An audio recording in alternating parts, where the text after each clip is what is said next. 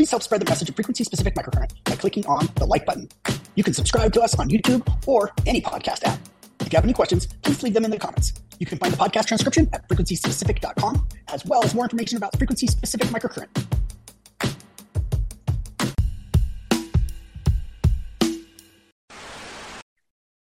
There you are. I'm here. Hi. Hi. Yay, it's Wednesday. It is. It's my favorite day. However long it's been, maybe 100 and whatever episodes, a year and a half. I am still as excited Wednesday morning today as I was like 100 episodes ago. How is that? How does that happen?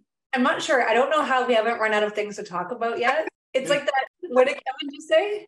Kevin said, "Oh, good. I was afraid she was tired of it." Oh my gosh, never. And it's just so funny because it's like when you're newly dating somebody and you're excited and there's always stuff to talk about. And then after a while, you get into that zone where you're comfortable. But like, I feel like we're still in like the newly dating. Like this is still exciting. That's because I only see you once a week. Maybe right. Is that the key? That could be it. Do you have a quote to start before I derail the train? I do. I have an idea, but we always circumvent everything back. So I'm not sure if this is paraphrased or not. This is a Hippocrates quote. It's not new. However, it feels very fitting apropos for this past 10 days. Before you heal someone, ask him if he's willing to give up the things that make him sick. Oh, yeah, absolutely. And then the challenge becomes when they arrive and they've already given up all the things that they think are making them sick. And then because I literally had patients on both ends of this spectrum, one who is willing to give up nothing and one who has done everything asked of them and nobody can figure this out. Yeah. And when they've already done the giving up stuff, they repair their emotional relationships, they eliminate gluten, milk, all the common allergens, they go for walks, they have good sleep hygiene, they've done all that.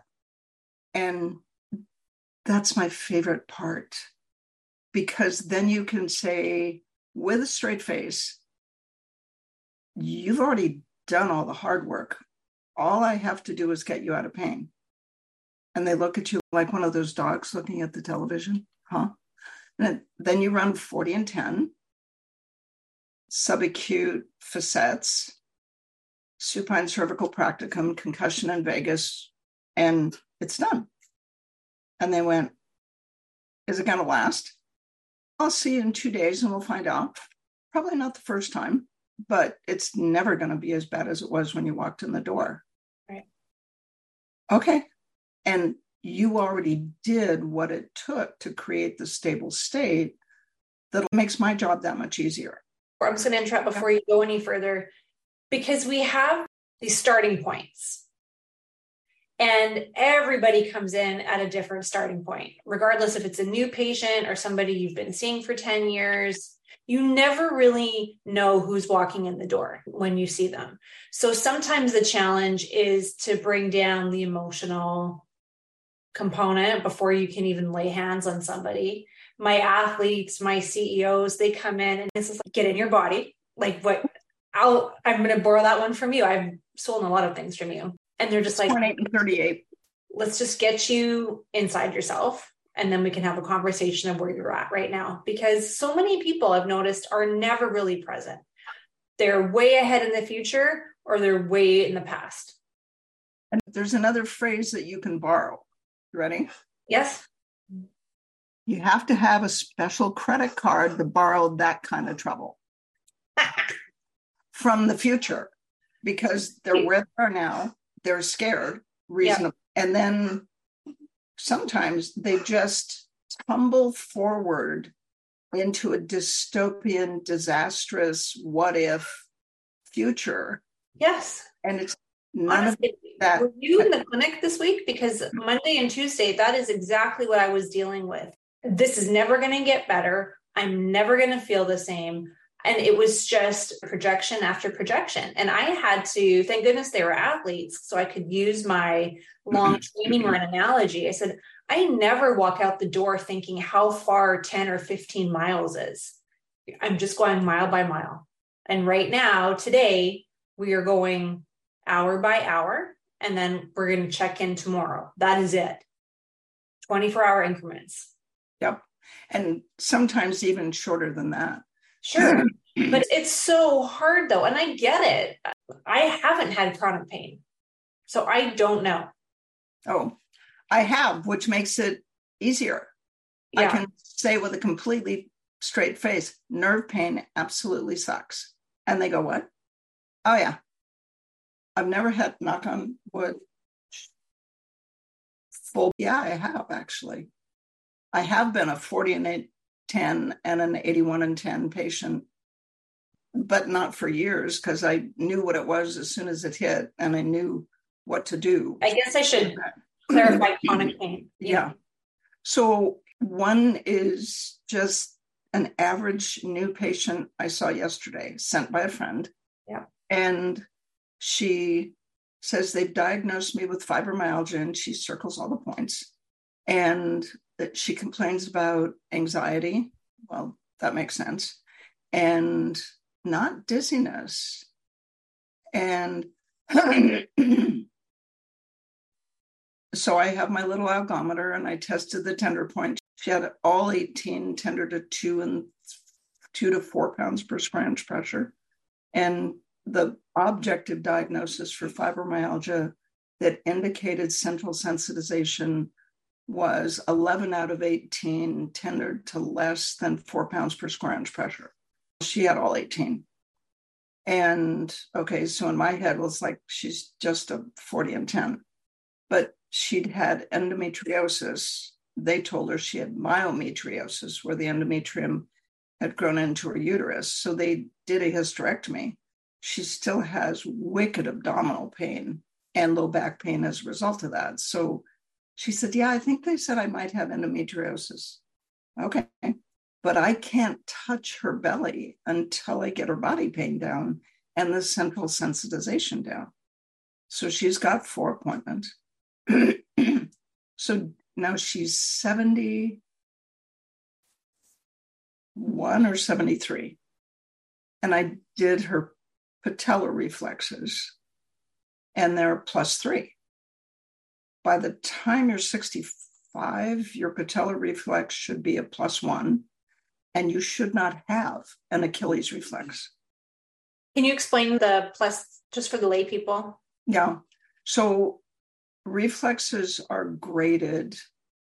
+2 is when they hit, let's say, your knee with the little hammer, and your foot goes out about that far. +1, it goes. So it's just less than, it's just a little twitch. It's not a regular twitch. And a +3 is, wow, it goes out. +3 with crossing, it goes, the one you just hit goes way out, and the other one does that too at the same time. +4 is it goes out and it doesn't stop. It just keeps popping. Right. So she had hyperactive reflexes. And the one thing I remember from geriatrics was that at the age of 65, you should not have an Achilles reflex at all. If you have one, that's abnormal. She's 73. She has an Achilles reflex, and she has a +3 hyperactive patellar reflex, which means something's not right in her neck. No auto accidents, but she spent 10 years as a labor and delivery nurse, moving beds, lifting 300-pound women onto the bed from the gurney to the delivery table. Mm-hmm. So she had a lot of lifting trauma, which will cause a disc bulge. No one has done her reflexes ever. She's a Kaiser patient. No one has done a sensory exam. No one has done an X-ray, much less an MRI of her neck. And then she said, oh, and I have so much trouble reading. I used to love to read, and now I can't read. I'm anxious all the time. I'm this, I'm that. I'm going. So as part of the physical exam, I do the vestibular screen, put a tuning fork in the middle of her forehead. I hear it in this ear. You don't hear it in both. No, just this ear. Air condition, aversive on the, ow, what was that? Aversive on the left, which means that, and she has tinnitus. Normal on this side. And then horizontal fields of gaze. She's suprasaccadic out and in both eyes. Wow. Are you sure you've never had an auto accident? No? Ever had a head injury? Oh, yeah. 2 years ago, I slipped on the ice and fell backwards and hit the back of my head on the ice. Now that you mention it, that is when I stopped being able to read. She had cataract things that she blamed. Anyway, so she's a 40 and 10 patient. So inflammation in the spinal cord, she has full body pain, and I need to be able to touch her. Can't touch her. And her pain level is a 6. So ran concussion in Vegas, and then I set up a separate machine hooked up from her neck to her abdomen, first running 40 and 44, quiet the inner ear, because just testing fields of gaze put her into an anxiety attack and made her nauseous. She sobbed through the first 20, 30 minutes, especially as the endorphins went up, she started crying more. Mm-hmm. I just need to quiet down. So quiet the midbrain, quiet the inner ear. And then she started shivering as her endorphins went up. Mm-hmm. So I ran quiet the sympathetics to turn down the shivering. So at the end of about 75, 80 minutes, her pain level's gone. Somebody told her that the fact that she couldn't move her hands, she had arthritis. She had one knuckle that was a little bit big. She had pain here in her thumb. And all of the practitioners that are listening, if you have pain in your thumb, what is it? C6. So I treated her for nerve pain. And then because she still had trouble making a fist, before we finished, I took the washcloth off of her abdomen and put it on her chest, and I ran quiet the nerves, and then hardening in the joint capsule, 217, in the joint capsule and the periosteum, and had her grab the washcloth. Right hand, make little scrunchy things. Left hand, make little scrunchy things. Oh, that's easier, but ooh, this hurts. Now, for the practitioners listening, this is bending her fingers. The nerves, she was hypersensitive in her whole hand. So the nerves run clear down to the end of your fingers. If you bend your finger, what are you doing to the nerves? You're stretching them, right?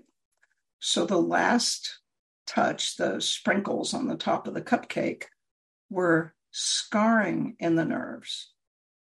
Squish the washcloth. I can move my hands. Mm-hmm. It doesn't hurt to stand up. Mm-hmm. And this is easy for glasses. And it's really easy for me to demonstrate because when I have my glasses off, I have Meniere's in my right ear. So if I look straight into the camera, you'll see that my left eye goes straight ahead and my right eye bends inward, about 5, 7 degrees. I put my glasses on and my right eye gets straight. And I did that for her. And she said, really? Yeah. The prisms will change the way the light hits your eyes and you're going to be able to read again. Okay. And then you tell them it's going to last any place between 2 hours and 2 weeks. No way to tell. When it comes back, it's not going to be any worse, but you're going to mind it more because it was gone. And if it worked this time, there will never be a time when it doesn't work. Or if it worked this time, it will always work. And it's okay if you don't believe me. And that was it. It was just like the classic 40 and 10 patient, fibromyalgia patient with vagus nerve dysfunction, central sensitization, and an inner ear injury, all thrown in the mix. And it's all in the core. Yeah, I was just going to say, and this is like the basic stuff, which is crazy because it sounds very advanced, but this is a slam dunk for us. Mm-hmm.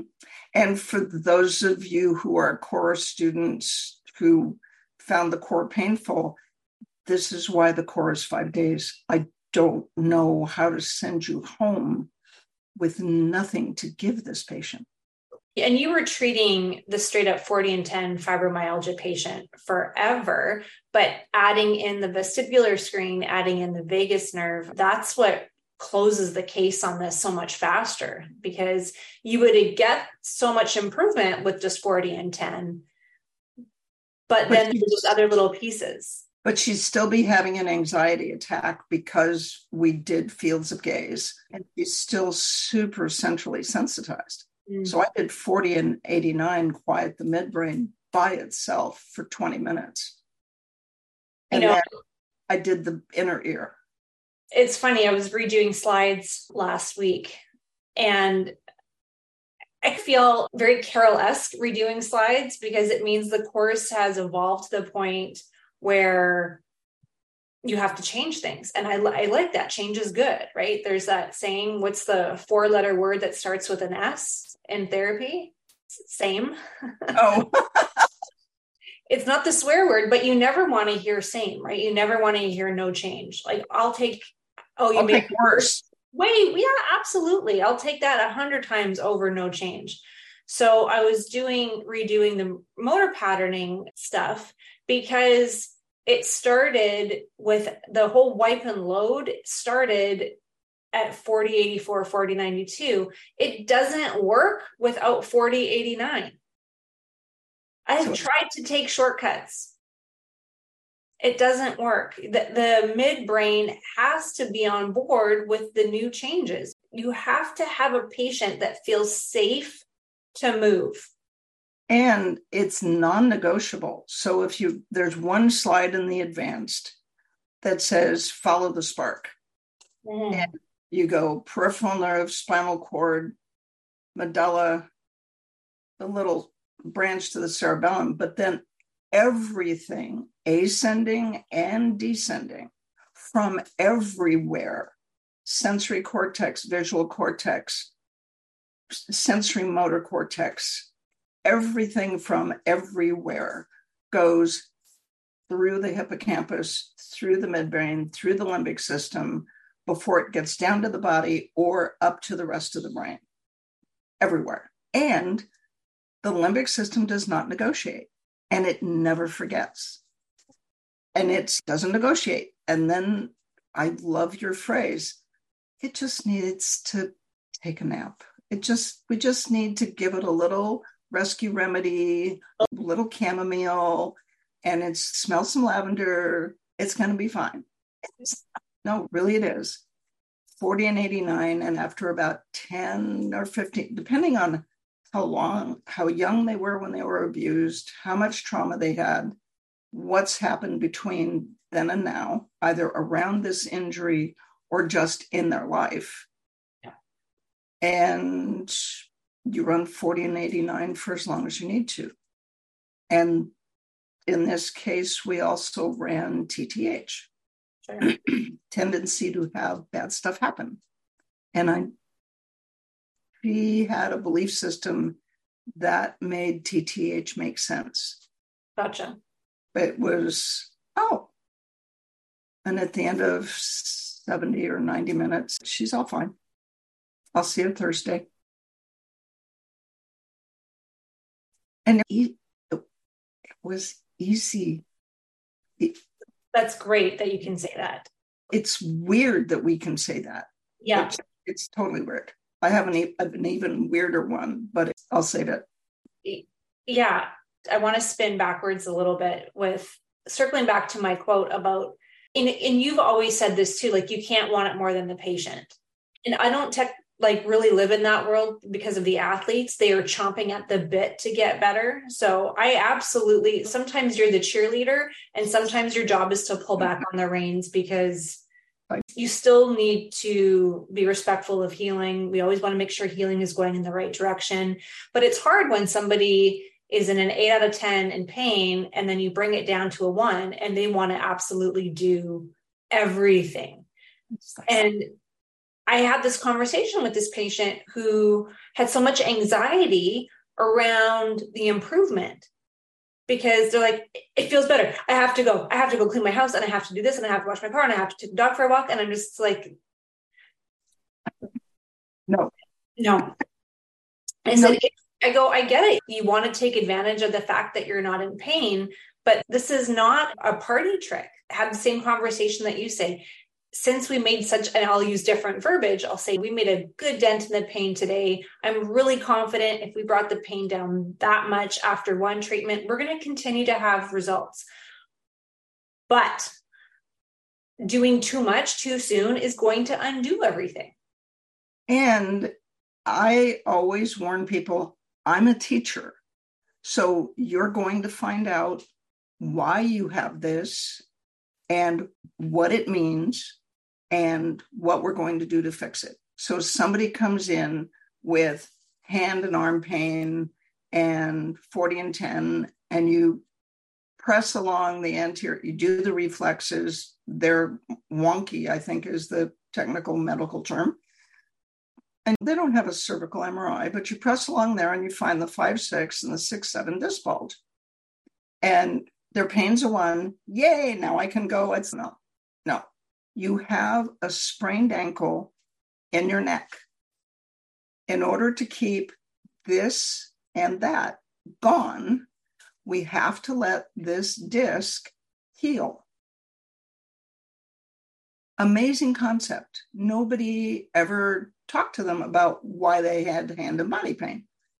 And here's the thing with the sprained ankle in your neck. So how else would you describe a disc bulge to somebody? It's not a herniation. Yeah. Babinski's negative. She still has upper reflexes. It's not surgical. It's just pain. Well, just pain. Anyway, here's how you're going to do that.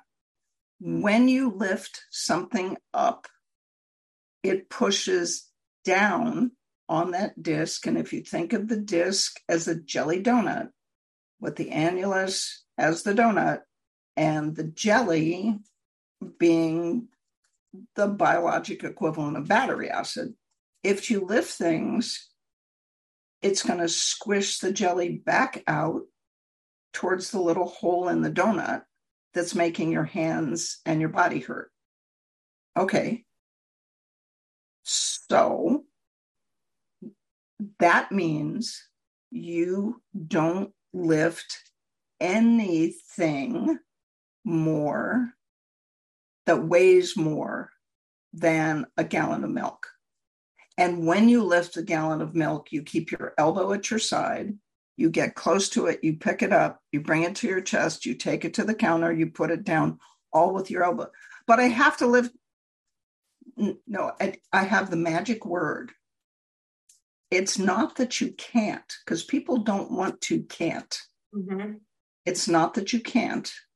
It's that you're not allowed. I am not allowed to mop the floor, wash the windows, vacuum the rug, bad idea. I am not allowed to lift my 2-year-old. I cannot bend over and do mommy. I can squat down, have him come to your chest, put your arms around him, keep your neck straight, stand up. Take him someplace sit him on a chair. You are not allowed to bend. You're not allowed. And it's like any sprained ankle. If we treat it twice a week for 4 to 6 weeks, and if you behave yourself, if we don't break it again, sprained ankles heal in 6 weeks. It's not that long. And the magic phrase to anyone who cares is, I'm not allowed. So you give them power. You put them in a comfort zone that you create by giving them details about what's wrong, what's causing what, how do they keep from breaking it again.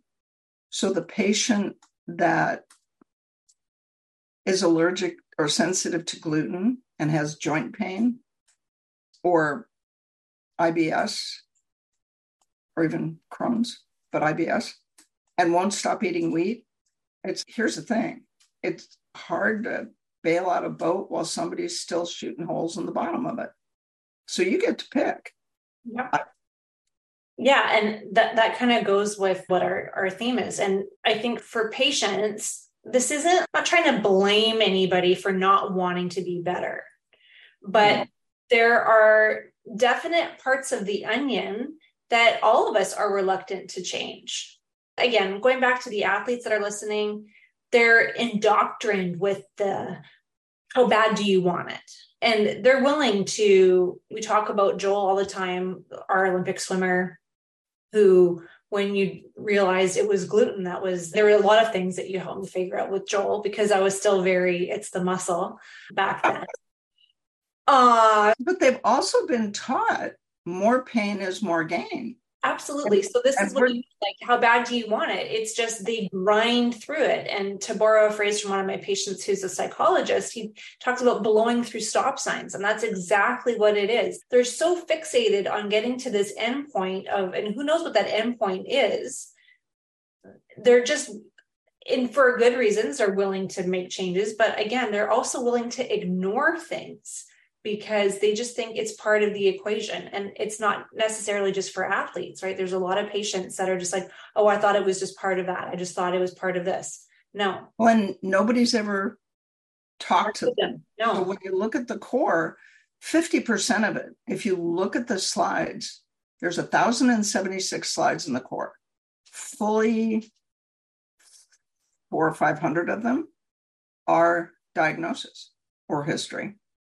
And sometimes it's just nobody ever told them that this caused that. Right. Wait, you mean lifting my 2-year-old and mopping the floor and vacuuming? Yeah, my arms always hurt more after I vacuum, but nobody ever told me why. Okay. And there was a thing that you said that fell out of my brain. They blew through stop signs. It can be a good thing or a bad thing because they're just so used to the no pain, no gain. Yeah.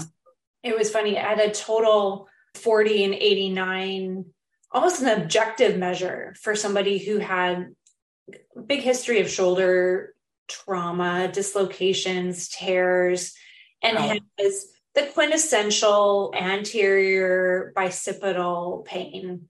Right. And is so confused that I'm treating subscap. And they're just like, I don't get it.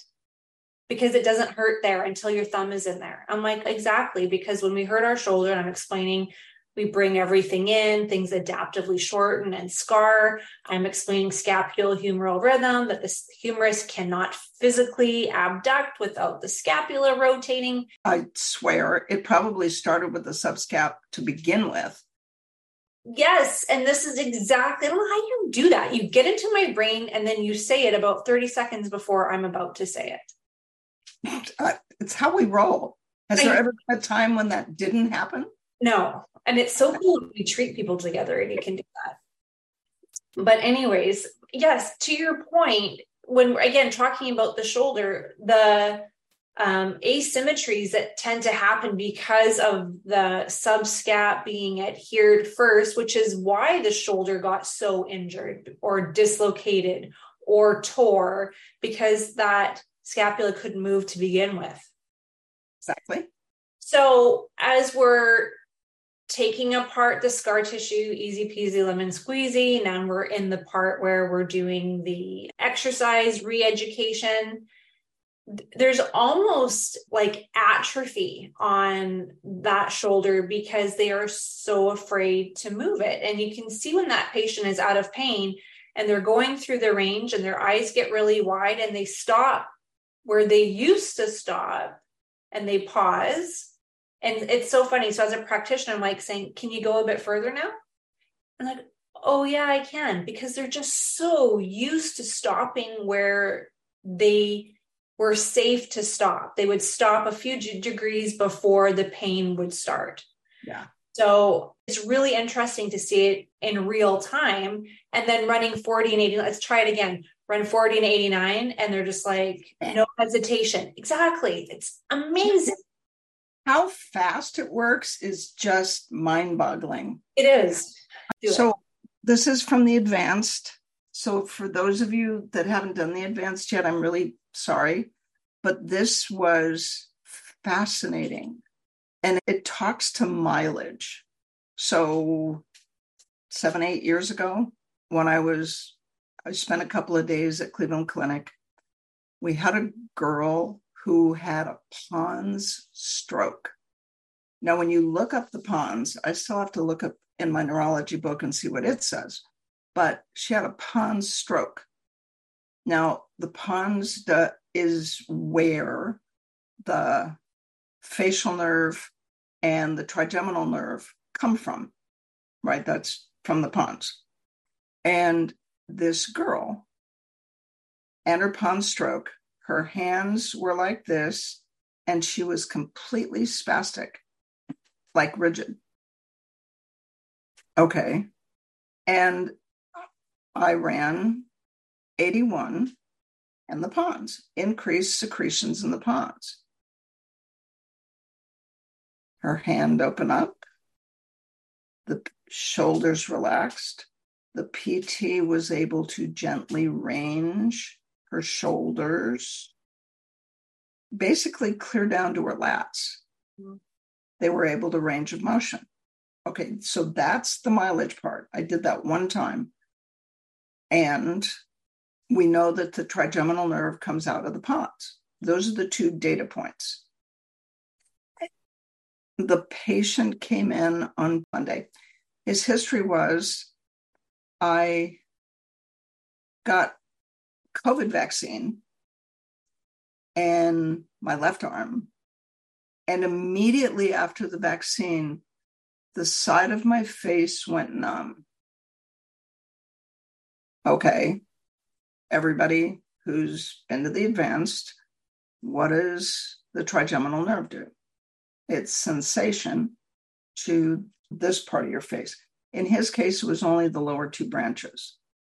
Okay, that means there might be something going on in the spinal cord. But over the next 3 to 6 months, his body and his hands got stiffer and stiffer.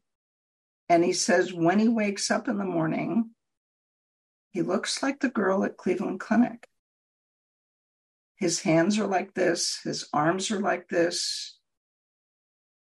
And when he walks in, he's 61, very athletic, no medication, no medical issues, no nothing. The healthiest adult human I know. And he walks, there's pain in his hips, his knees, his shoulders, his elbows. The muscle tone is normal. So when you squeeze his quads and his adductors, I was looking for 81 and 10, increased descending inhibition. Muscle tone is all normal. Pain in his right hip, big complaint. Range of motion in the right hip, external rotation, internal rotation, flexion, completely perfect. There's nothing wrong with the joint. Palpation, push as hard as I can, nothing wrong with the bursa. And he walks like he's about 90. Okay, We have frequencies for those 6 viruses. We have frequencies for the toxins, the disinfectants that they use in the 2 vaccines that he got, the polyethylene glycol. They have frequency for toxicity. Left side of his face, right side of his body. And that's, never mind, but that makes sense because of where those fibers cross in the brainstem. So I ran the frequencies for the virus and the toxins in the ponds. And it worked. It used to be an investigational frequency until the stroke girl. Right. And then the little eye came off. Yeah. So he walked completely normally. It lasted until the next morning. And then he came in to see me the day after that. And we did it again. Same result. When it came back, it wasn't as bad. And he said, I've had it for 2 years. And it's been getting progressively worse. So maybe it's going to take some time. But he already took himself off gluten. And he said, I'm really bummed because it helped. But to be able to manipulate the nervous system like that, that's nuts. And I did 40 and 10 or 81 and 10 at this also, because I just hooked him up neck to feet just in case. I don't think I did the viruses in the cord, but I might have to do that because it's part of that pathway.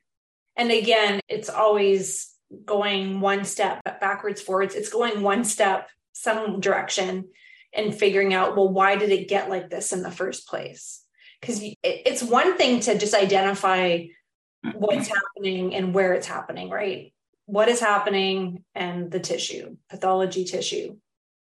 And we got lucky because the minute that he got the vaccine, the left side of his face went numb. First, he had this bad, funny taste in his mouth.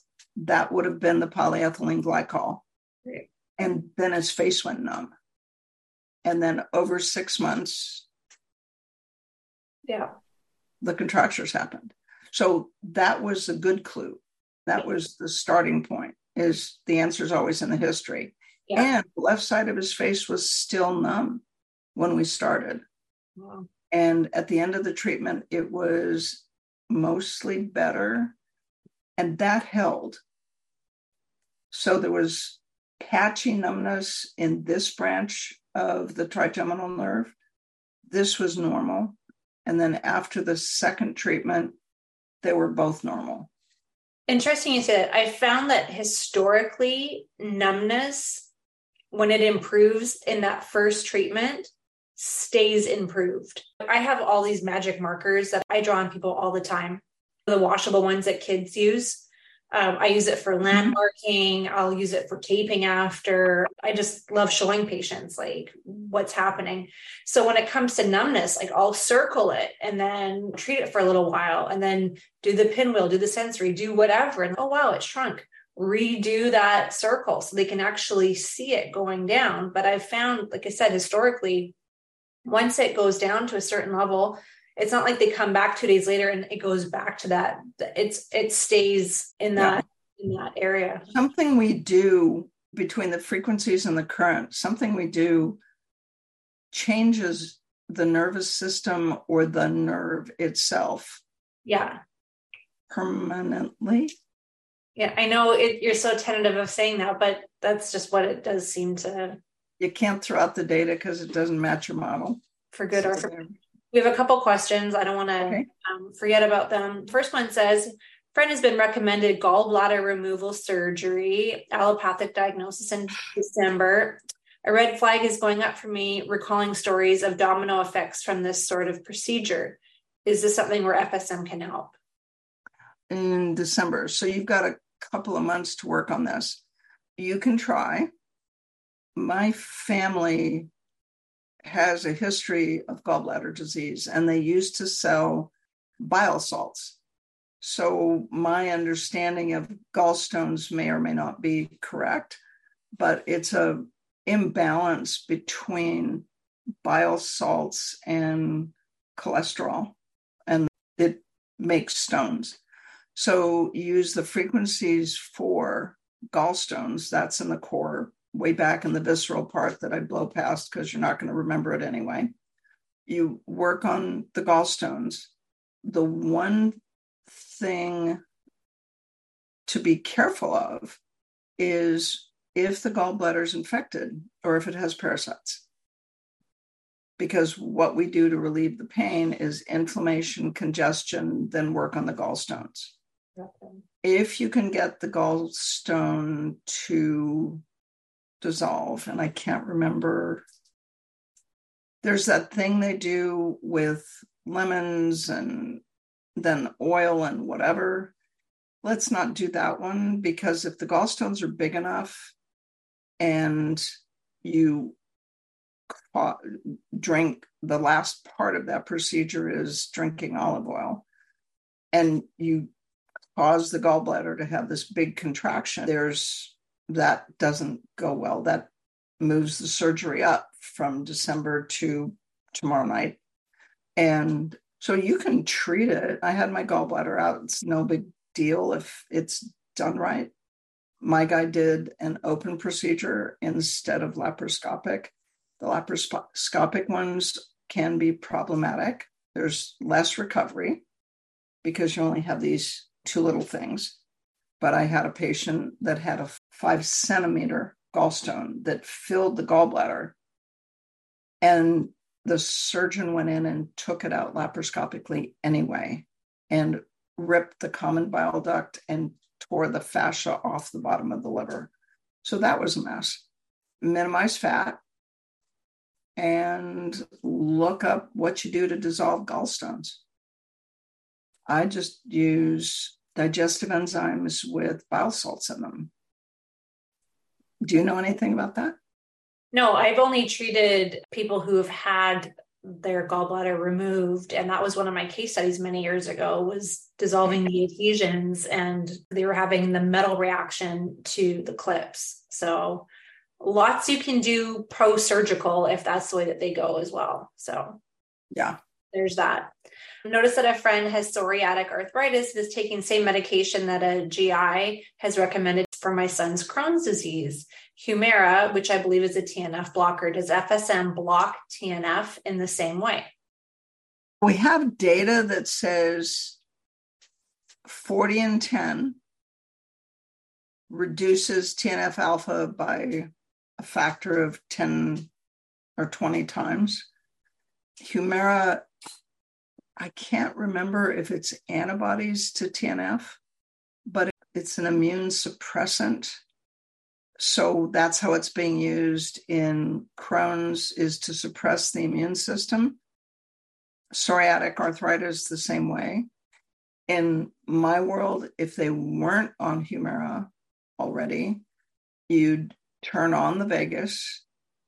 In Crohn's disease, you'd check them for gluten-sensitive genes, HLA-DQB1, 2, 3, 4, 5, and treat the belly. And then try and avoid the Humira, but that ship sailed. The challenge that we have with all of the immune suppressants is the incidence is that you need TNF alpha and interleukin 1, right? So when you read the package insert for Humira or any of the immune suppressants, the patients are more susceptible, air quotes, cancer and infection.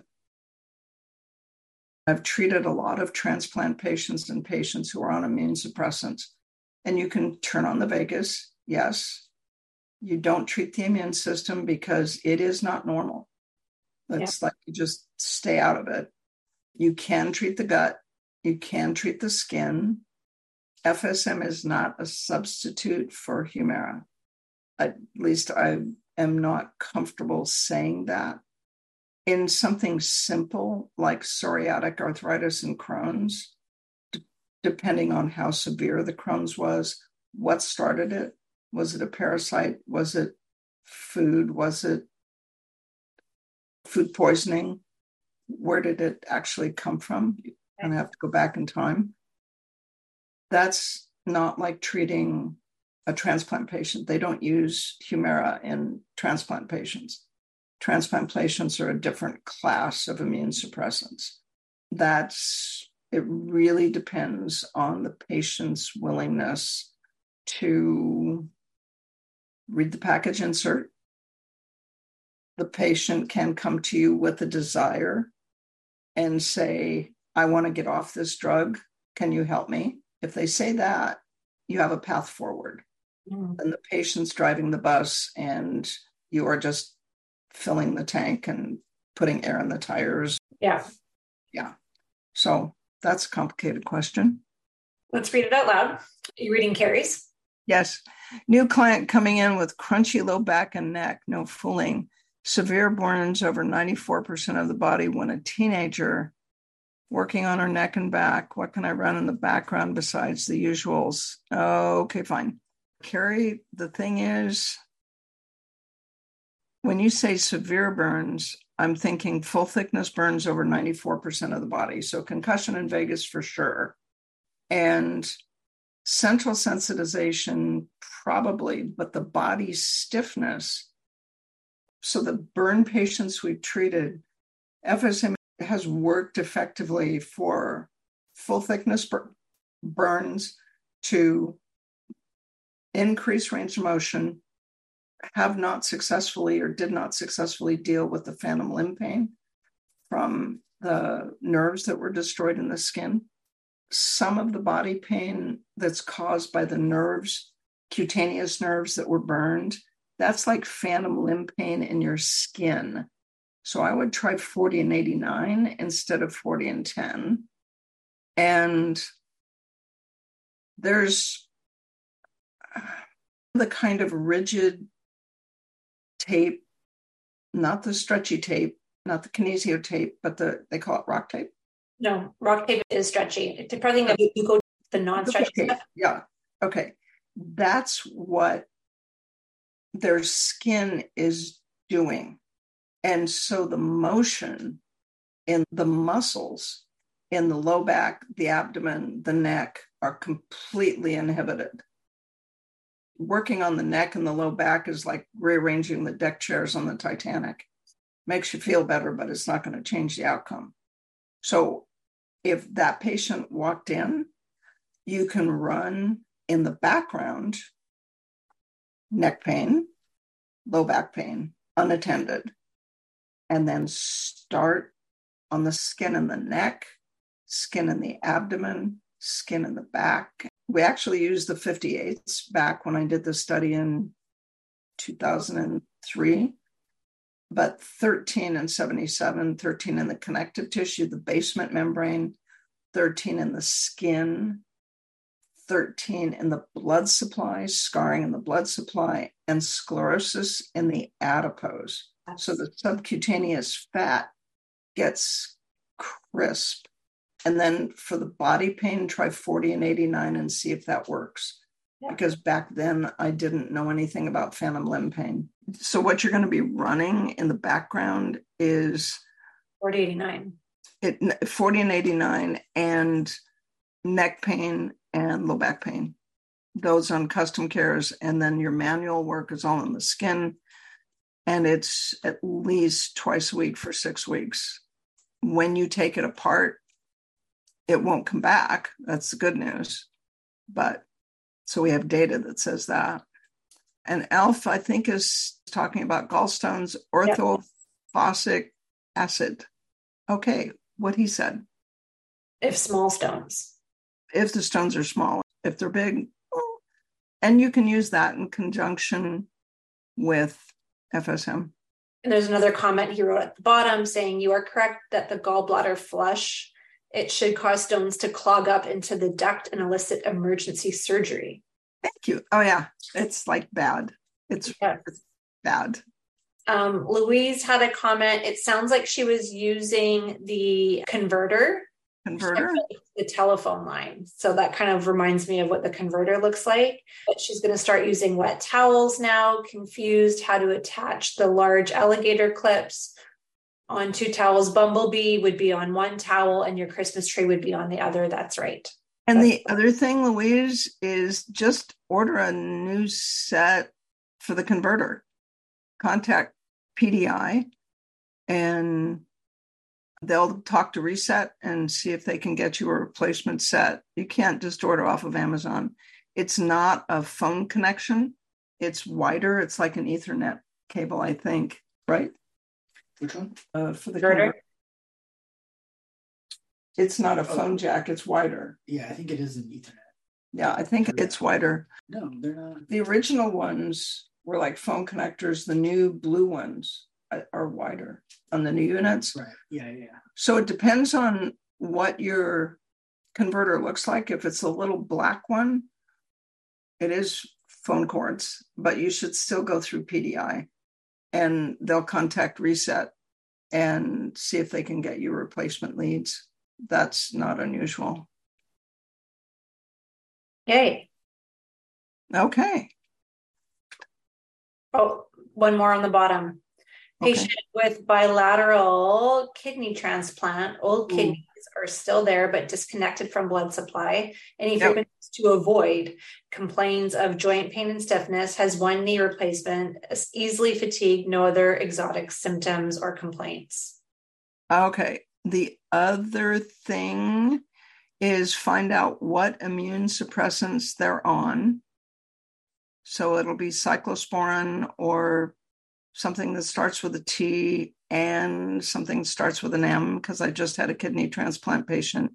They do leave the old kidneys there. They're not disconnected from the blood supply.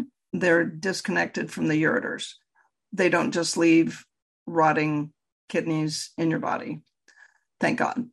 Frequencies to avoid is you just don't do anything to the immune system. Joint pain, stiffness, easily fatigued.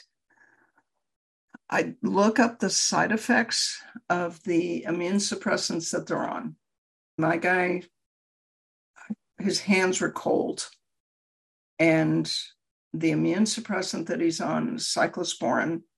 And it leads to a peripheral neuropathy that isn't pain. It was tingly, but it feels cold.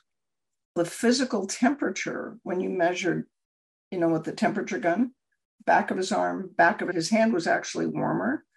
The tips of his fingers were 5 degrees colder. And cyclosporin reduces interleukin-1.